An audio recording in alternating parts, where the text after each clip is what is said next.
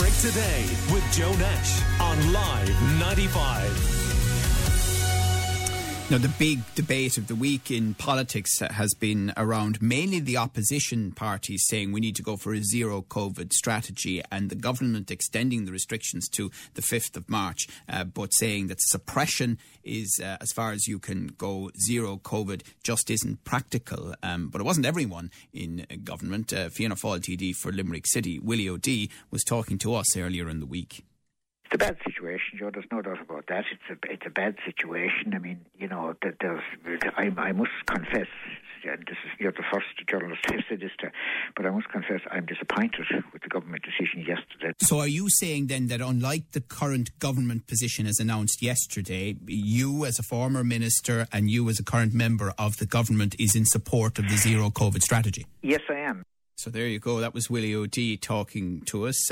Now, Fine Gael, Minister of State, and Limerick TD Patrick O'Donovan is on the line right now. Good morning to you, Patrick. Morning, Joe. Do you disagree with Willie O'D? Well, look, I suppose everybody wants COVID numbers reduced, but if you ask 5 different people what zero COVID means, you will get 5 different answers. And that's the point that Taoiseach was making during the week, is that some people, you know, their view is that it should take it to as low as possible or as close to zero as possible. Some people believe it should be zero for 14 days.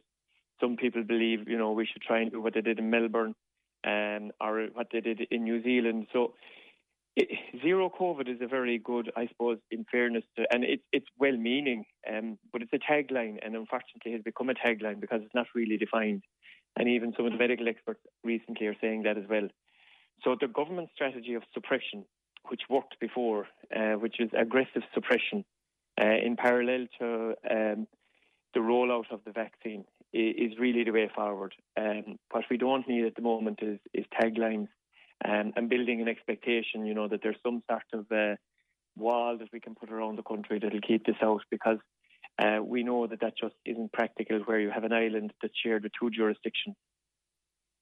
But those who are advocating for it, they're definitely tapping into something. I mean, I certainly have found this particular week tough, and I think it has something to do with the fact that the Taoiseach made the announcement, told us that the level 5 restrictions would certainly go to the 5th of March. We know that there'll be high-level restrictions beyond that. We won't have St. Patrick's Day. We're unlikely to have Easter in the normal way. We're looking at 6 months. And lots of other listeners to this show have been reflecting that this week and are probably wondering how long more we can do this.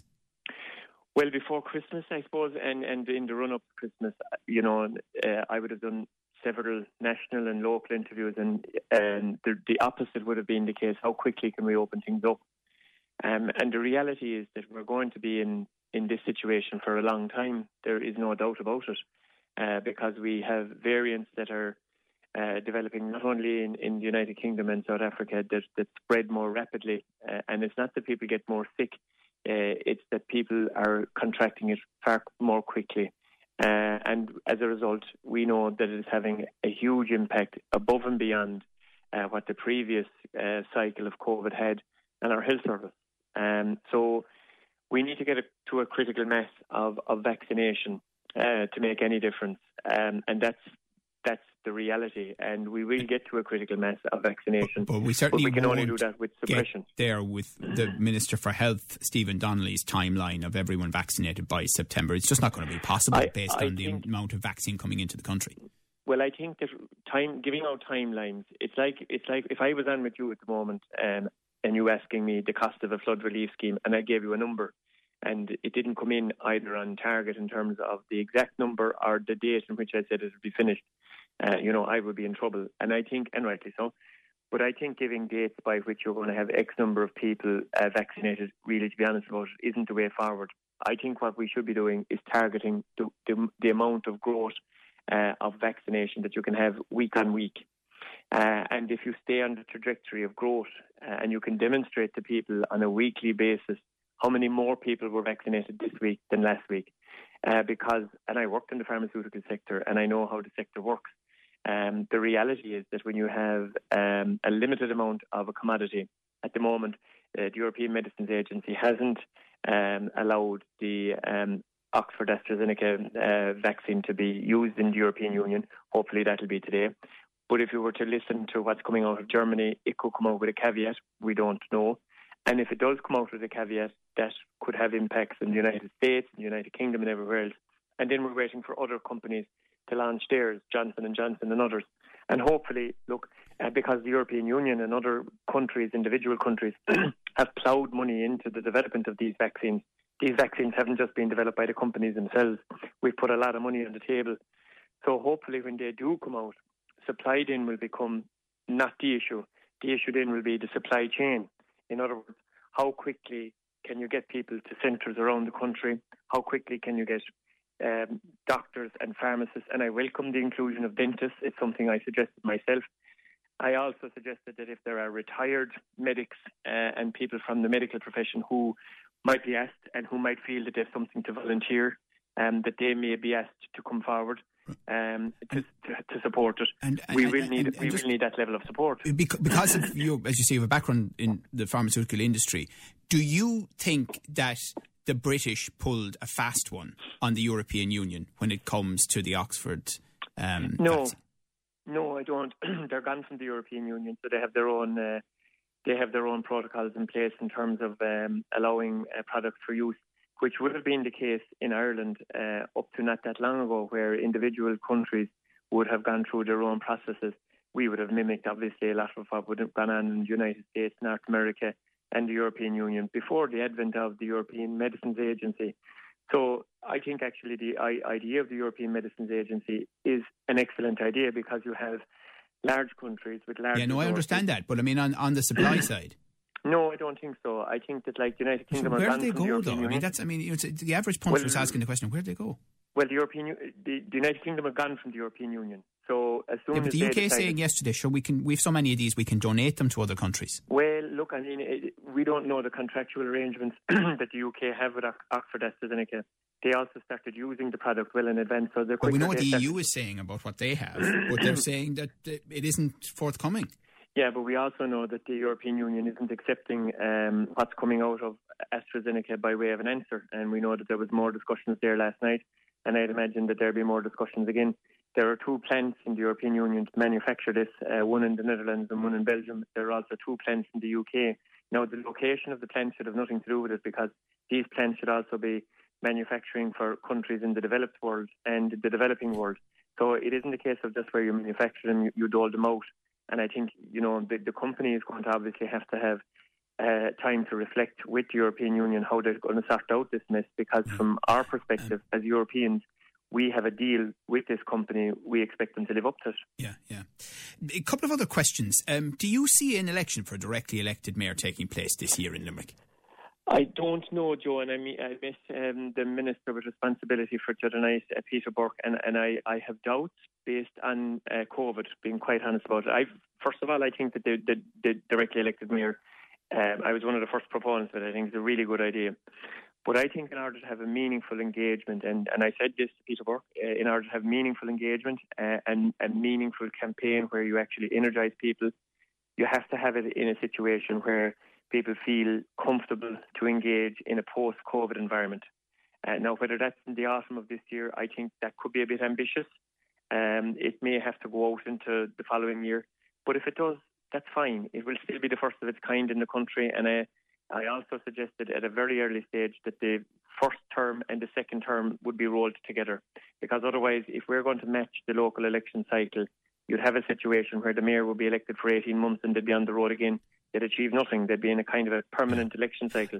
The first term should really go to about 6.5 years. And would you be confident that the field of candidates, whether it comes through parties or independents or whatever, that ultimately the person in the role would not simply be somebody of high profile?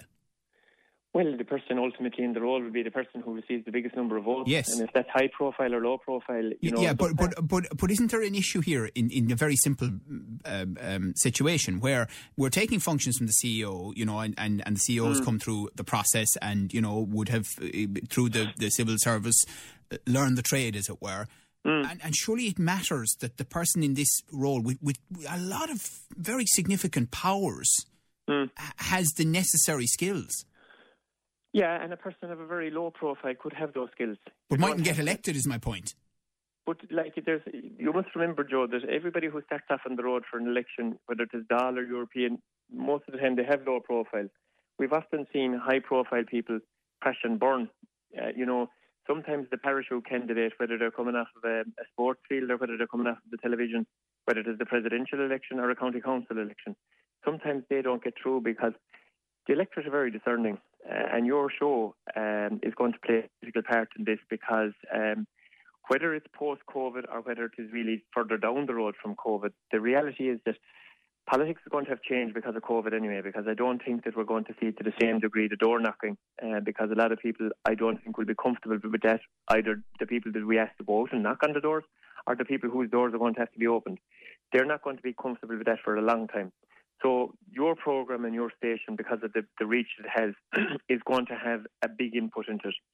And the people that are listening to it will be able to weed out, I think, fairly quickly. You might have a high profile, but you mightn't be a whole pile of good to Mount Collins or Carbley. And that's the reality. Right. Somebody with a very low profile could actually wind up winning it, or someone with a high profile could wind up winning it. Right. And one other question. A member of your own party, Councillor Liam Galvin, was on the show with us yesterday, and he was calling on you and the other TDs in the constituency to put pressure at national level to rescind national legislation which councillors believe will stop one-off housing from next year across rural Limerick. Yeah, well, look, I mean, we met with Liam and the Minister with responsibility for planning before Christmas, and the Minister made it very clear, that it's the councillors' prerogative to adopt a county development plan within the national planning framework, and that process has started. And I understand that Councillor Stephen Keary has asked that process be stopped and ceased until such time as COVID rules allow the councillors to actually have physical meetings, which I think is a good idea. Trying to go through detailed maps and detailed designs and things like that, when you can't actually physically sit down with planners, is virtually impossible. People's signal breaks down, and you have. But is it true? I mean, is it factually correct that the national framework means that one-off housing will be effectively banned in rural Limerick? No, it doesn't. The national planning framework makes it very clear that if somebody has a social or economic need, they will be able to apply for a one-off rural house. And, the important thing to point out is I think that in Limerick at the moment, up to 83% of the applications for one-off rural houses are actually granted. We have a very small number of people that have their applications relative to the entire amount that are refused, and an even smaller amount, because I got the figures from the Department of Housing, who have their applications withdrawn. So there's two real powers that the councillors have in the lifetime of the council. One is to adopt a budget, and one is to adopt a development plan. And I've given the Limerick councillors the example of the Monaghan County Development Plan, which was adopted after the National Planning Framework came into existence. And it provides for very ambitious rural housing, including a policy for immigrants returning. So if Joe Nash, for instance, had a previous connection to Kilcornan and had to go to America, but came home because things got better and was living in America for the previous number of years, in Monaghan he'd qualify for a house. In Limerick he wouldn't at the moment. So there are other local authority areas. Okay, we'll continue that debate and we'll see where it leads. Thank you very much for talking to us this morning, Limerick Fine Gael TD and Minister of State Patrick O'Donovan. Call Limerick Today now on 46 19 95.